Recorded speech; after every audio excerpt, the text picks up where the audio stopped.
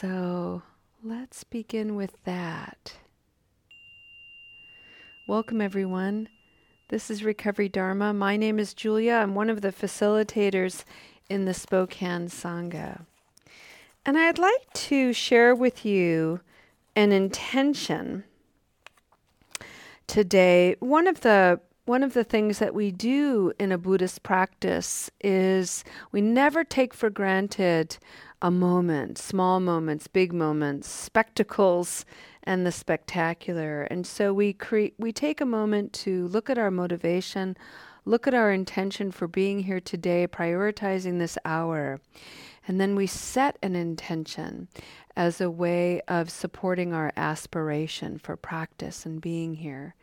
This is a little painting I made. And on the back, the sentiment of metta. Metta is loving kindness. This one reads, "May you celebrate many small, magnificent moments. May you celebrate many small, magnificent moments."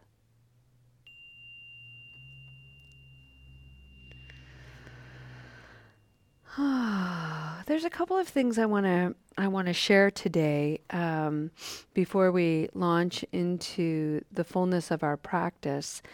The first is that this week, for whatever reason, I've been thinking about the words recovery and Dharma. And I was thinking about what makes the Spokane Sangha such a unique place for the Recovery Dharma practice. So there is a thing called Recovery Dharma as a spiritual practice to look at habit energy and some of the practices of the Dharma, the teachings of the Buddha.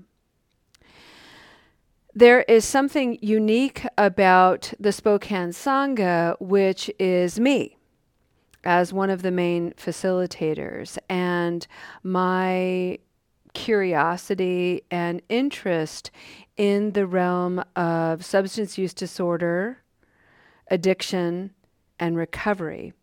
So many of you may not know, but I am married to a psychiatrist, so I get access to these really wonderful sources of information and education. This is a magazine from the American Journal of Psychiatry, and I want to take a moment to highlight some of the topics in this magazine. This is all scientific articles. One of them is Converging Evidence for Frontopolar Cortex as a Target for Neuromodulation in Addiction Treatment. I don't have any idea what any of that means.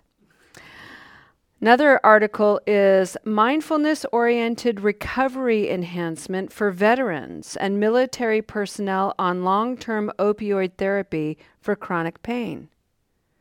Another article is The Long-Term Relationship Between Cannabis and Heroin Use. My friends, the reason why I'm bringing this forward is there are a lot of really smart people trying to understand the science of substance use disorder as it lives and manifests in the brain.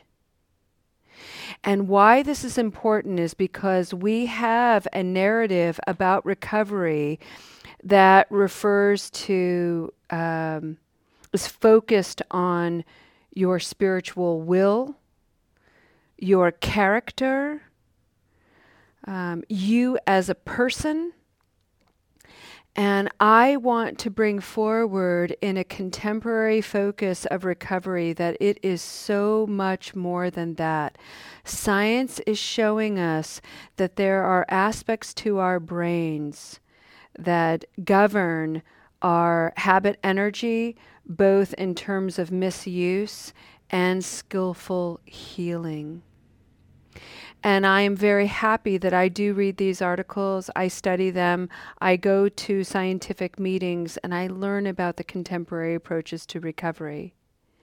The other thing that I bring to our conversation is I'm a long-term Buddhist practitioner. And so the Buddha, the Buddhist teachings are a way to live life, to really change your way of being in the world. So with that, I bring the science of recovery with the spirit of Buddhism together in this unique practice called Recovery Dharma. And it is a proud moment to be here with you today. For the month of February, friends, we are exploring Sada. Sada means to lead from the heart. And there is a whole sutra, which is a teaching of the Buddha called the Lotus Sutra. And it is all about Sada, living one's life from the heart. Today, I have written something for you that I would like to share. And it reviews what I shared yesterday, which is, and what I've been talking about in terms of the Lotus Sutra, which is that we have a physical body, like the Buddha himself. He was a real person like you and like me. The Buddha, what makes him distinct is that he also cultivated this high awareness of his infinite body, something that we call the Dharma body. Some aspect of you and me that has existed since beginningless time. So we have this physical body that will age, it will become sick, it will die. And we also have a Dharma body that is infinite and divine. It has never not existed. The potentiality of our presence has existed for eons. And we do not yet possess the science to trace the evolution of ourselves as ourselves as far back as they can go. Our bodies in this moment are the physical manifestation of evolutionary magic that's been happening for billions of years. And it will continue to happen long after we have been fully enveloped back into the evolving nature of Mother Earth. You may all know this in your minds, but I'm not speaking to your mind. I'm speaking to the heart. And right now to your hearts, maybe even put your hand on your heart. You are here. You've carved this time for yourself. You are practicing. You are learning to reframe the habituated mind. You are learning to look deeply at your body, at your thoughts, at your habit energy. Together as a community and as individuals, we are shifting the way we speak to ourselves and to one another. We are putting down toxins that inhibit the experiences of clarity and feeling. We're learning together to sit with discomfort. We're turning down the volume on those inner voices, so immature in their attitude and insistence. We are awakening to the wonder and mystery of the world that is also you and me. Friends, we are roughly 50 people here today out of 7 billion people on the planet. In this moment, practicing and opening to the miracle and preciousness of life. You may be thinking, yeah, but Julia, if you just knew me, you'd know that my flame, my inner flame, isn't bright. I'm more like a dumpster fire. I'm no one special.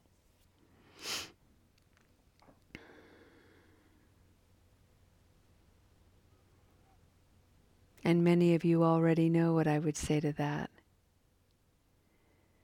You know, that might be true. And it's not the whole truth. It's likely part of what you're thinking is a distortion. Yesterday I mentioned that in the eyes of the divine, in the realm of the Buddha, in the realm of the Buddha body, in terms of infinite consciousness, in the heart of God, whatever you want to call it, you are not a mistake. You may have made terrible mistakes, but you are not a mistake. Your presence here is essential to the heartbeat of life. This is what the Lotus Sutra and the Buddha body, the limitless, infinite Buddha body, Dharma body, teaches. And you may still have doubts about it, and that is why we practice.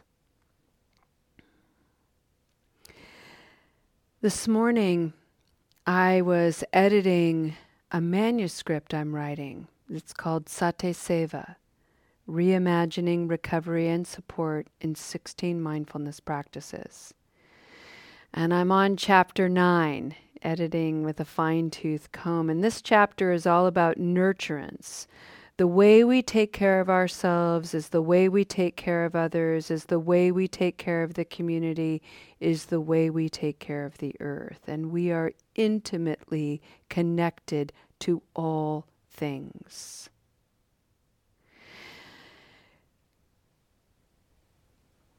The mind is so quick to get judgmental and to list all the ways we need to feel shame and guilt over the ways we've been harmful. The Buddhist practice and the heart-led practice wastes no time on guilt or shame, feeling ashamed of the ways we may have neglected and abused ourselves. Instead, the Buddhist practice and this heart-led practice says, wait a second, let me work with regret. And let me use the energy of regret rather than habitually spinning and swirling on shame and guilt. I can work with regret as an energy to propel me to do something different. It is true that I have, through my actions, put harm into the world. And the truth is, I can learn from that and I can do something different. And it doesn't have to be big. It can be very small and subtle.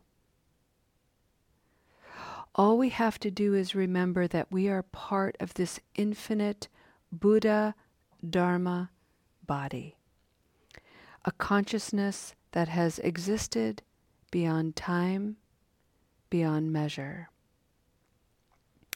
And I'd like to share with you a couple of paragraphs directly from this chapter. And it is a chapter a couple of paragraphs that I wrote trying to illustrate the interconnectedness of this. How a small little thing is a big little thing. A small little thing is a big thing. A big thing could be a little thing. I wrote, I remember watching a video featuring wolves being introduced to Yellowstone National Park. There were many ranchers who were upset about their return because wolves had a history of killing cattle and negatively impacting the ranching bottom line. Never mind ranchers and trophy hunters in the early part of the 20th century killing the wolves to near extinction. The fact that they were able to return is nothing short of miraculous. Still, I have a certain degree of compassion for ranchers trying to carve a living like anyone else, yet I take issue with their inability to see past a narrow focus enough to recognize that the return of the wolves created positive shifts exceeding perceived negatives. The wolves brought balance to the entire ecosystem in Yellowstone in ways that biologists are still trying to understand. Bird species returned, beavers and moose. Little streams appeared. Flora and fauna flourished, particularly willow and aspen, whose interconnected relevance wasn't known before. The absence of wolves was a detriment to many living, breathing beings, and their return meant something profoundly equalizing and healing for the whole planet. It cannot be overstated. Everything is connected.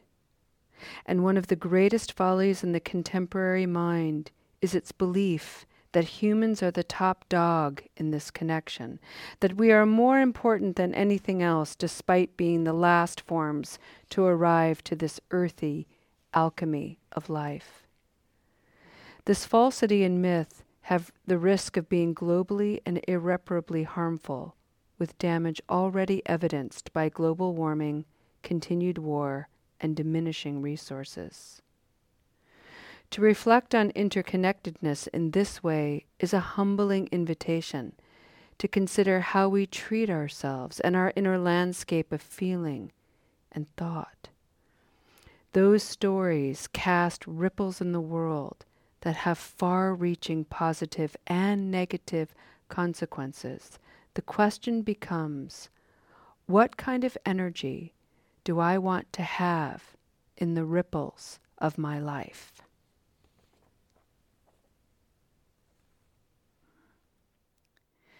Friends, we are both so insignificant on a cosmic scale, and we are immeasurably important at the same time.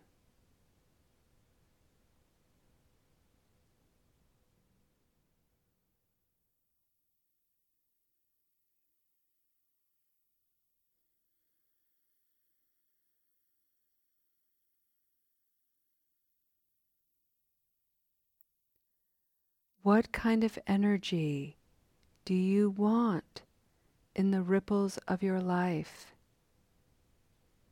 Aspire to that. And when you stumble, and you will, it's just a matter of tapping into your resilience. Get back up. Learn. Try again.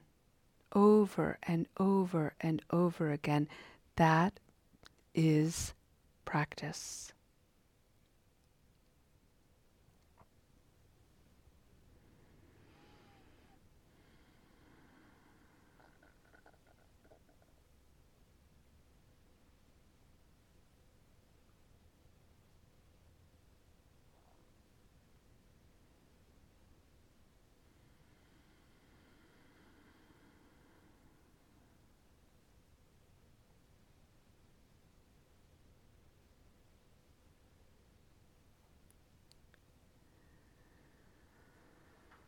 The Buddha in physical form lived only 80 years.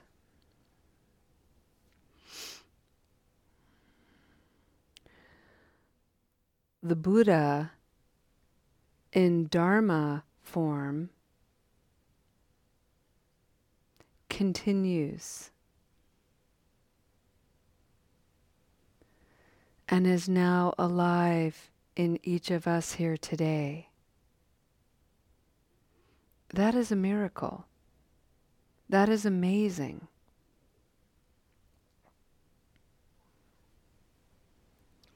His awakening is yours. And so this is a wonderful way to invite patience and gentleness, ease. To heal is slow. It's slow going if it is to be sustained.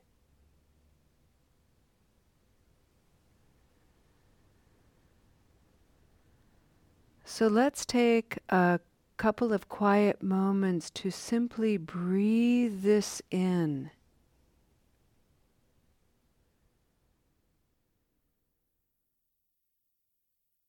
Breathing in, I heal my body. Breathing out, I smile.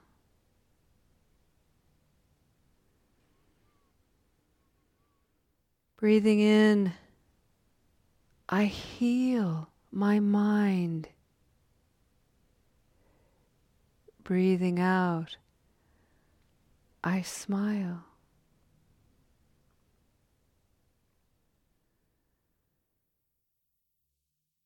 Breathing in, I heal my heart. Breathing out, I smile. Dwelling in this present moment, connected to all of life.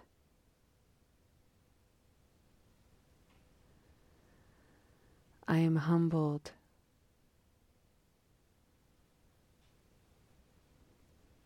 Breathing in, breathing out.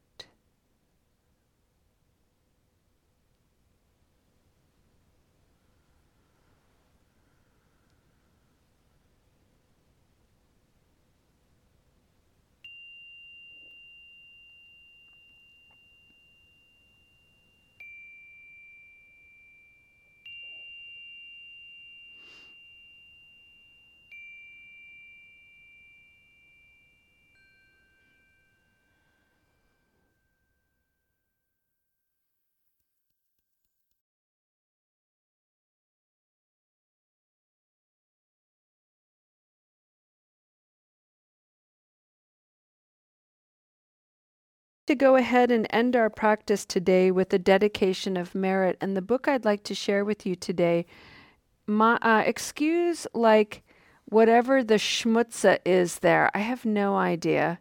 Just some life schmutza. And this is a book called Moments of Mindfulness by Thich Nhat Hanh. Highly recommend this sweet little book.